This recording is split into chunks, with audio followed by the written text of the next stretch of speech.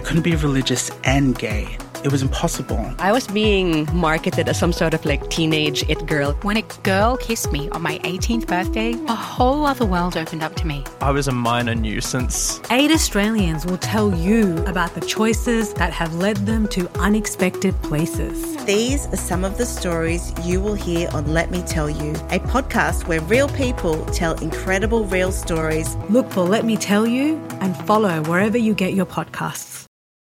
I'd like to acknowledge the traditional owners of the lands I'm recording from and pay my respects to the Camaragal people of the Kulin Nation and their elders past and present.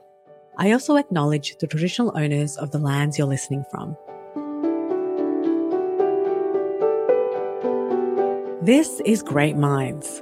In this bonus episode, we chat to Wallace Lee, who led the Tonglen meditation in this series. We chatted about the Tonglen practice, what it involves, and how a challenging time in Wallace's life led him to find meditation.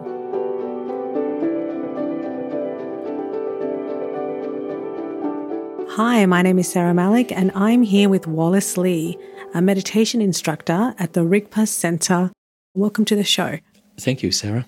So, Wallace, can you tell me a little bit about what is the Tonglen meditation? Sure.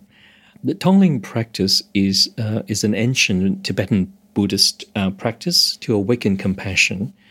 It's part of the instructions from a body of teachings called mind training, or in Tibetan Lojong, that was brought to Tibet by a teacher around the first millennium, the turn of the first millennium.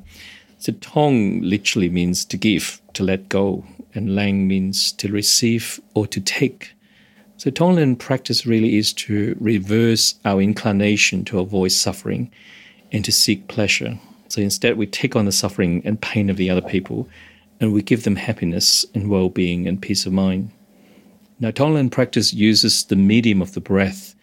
With every in-breath, we visualize taking in the pain and suffering of the other people.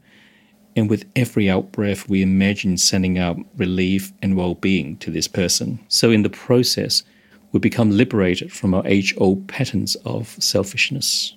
So, Wallace, tell me about how transformative this practice is. What changes do you see in people after they do this practice?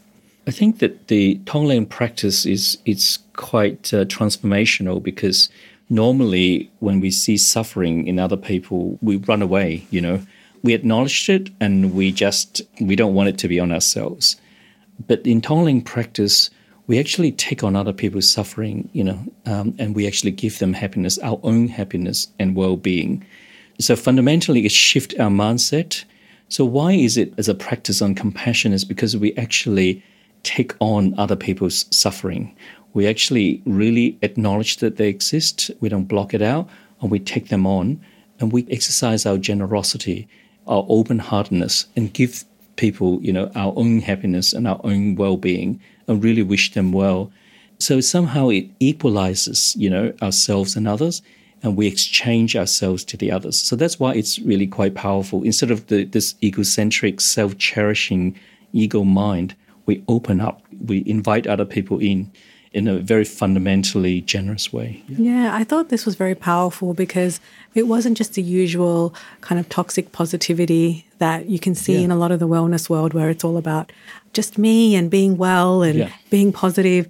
There's an actual alchemy there of transformation, of actually being there for someone who is in pain, being there for people who might be going through something. And that's something that I think is really powerful. Yeah. No, I agree. I think the well-being industry, the focus very much is on the self. And so there's that sense of closeness about it. So, in this practice especially, it's actually opening it up. We're not actually trying to hold on to what nurtures us, what actually make us successful, happy. But we actually want to give that to other people. We equalize ourselves, with the others. So I think that's what's most powerful and what's most transformational about it. Yeah, you just hold space for somebody else. Exactly, yeah. So Wallace, can you tell me a bit about yourself? You're actually an immigrant to this country, which is very SBS. That's right, yeah. I was born in Hong Kong and I came to Australia when I was a teenager.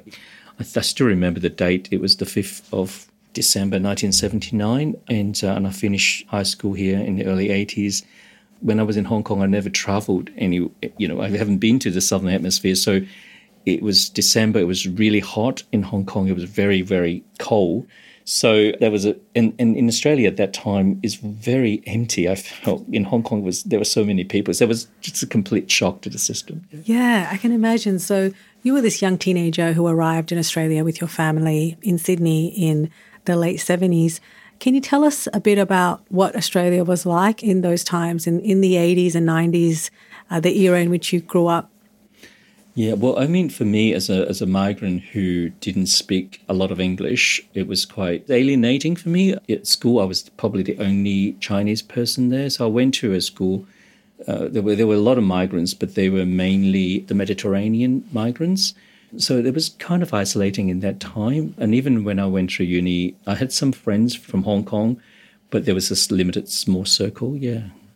And you had this added dimension of also being a queer kid, an added element to the identity issue of being in a new country as well. Yeah, so there is definitely that element. So because I think as a gay person, it's actually quite challenging also in the Chinese migrant family as well.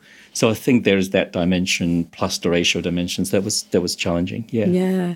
So fast forward, you're a young man. It's the late 90s. And you are, doing the upward climb like a lot of us are in work and in life and taking care of family. And then you hit a crisis point. Can you tell us a bit about that? Yeah, so it was all of a sudden, there was one day that I got a call that my mother went into hospital, and I didn't know that was going to be serious. But then it turned out that she had aneurysm and had to be operated on the next day. And unfortunately, after that, she had a couple of strokes, and then she never really recovered from it. And she became incapacitated and went into a nursing home and stayed there for many years. She was quite young, relatively speaking. She was 58 only. Yeah. How did that impact you? Oh, fundamentally. I think first of all, there's the first taste of impermanence and immortality, and I guess also just regret of time that we didn't spend together. At that time, not a lot of people around me understood, and they were all kind of busy with their lives. So it was also quite lonely as well in that space. What was your mental health like at this time? I was depressed and alienated, but I also have a quite a busy job as well. So I just basically kept to myself for a number of years. Yeah. And what was the shift for you? Well, the shift was finding some sort of refuge from Tibetan Buddhism through an organization in Rigpa, and I started going to retreat. It took a long time for me to, I don't think I ever quite accepted my mother's kind of illness throughout that time until much later, yeah. And how did that process of finding a community and finding Buddhism and meditation, how did that change your life? I think it didn't change day by day, so it wasn't kind of something that I noticed. But it's almost like, 5 years later, you look back and then it's go, oh, okay, well, I respond differently to situation. I'm able to maintain some sort of equilibrium in the face of, I guess, my own suffering and the sufferings around me. I was able to, I guess, really kind of open up and actually realizing that it's not just me who's suffering, all the people that are around me also have a story to share. So that sense of loneliness and isolation became much more universal as opposed to just me.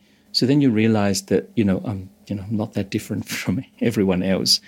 I guess that realization helped me try to learn more, I guess, about why are we suffering? Why do we have to feel, lonely? And why do we have to, be isolated? So there are things that you can do and actually really try to understand that the causes of our suffering is quite universal, yeah. So you went from someone who was in a lot of pain, you were isolated, you were suffering, you were alone. And how did your life change just in terms of those elements? I guess through the organizations, through a group of, what we call Sangha, a community of practitioners. I have new friends who supported me. and through the teachings and the teachers that I actually started to kind of, gain a bit more confidence and understanding of my own suffering. And really, I think the important thing for me was actually acknowledging that I'm not the only person, in the world, suffering. Everyone else is going through the same things. And things change, how I felt, at that point in time. The next day, could be different. Our mood could be different. So just remembering that sense of impermanence, impermanence, not just about suffering. So quite people think, things are impermanent because they're thinking about what they are, what the happiness or things that they might lose. But impermanence is also with suffering as well, So, just remembering that, actually today may be a bad day, but tomorrow may not be so bad. And ultimately it will become better, and then it will become bad again. So it's kind of trying to find that where is that anchor for that ups and downs? It's finding that anchor inside of us, and that's probably what helped me. Yeah. Thank you so much, Wallace. That was brilliant. Loved hearing about you and your story. Thank you for being with us. Thank you, Sarah.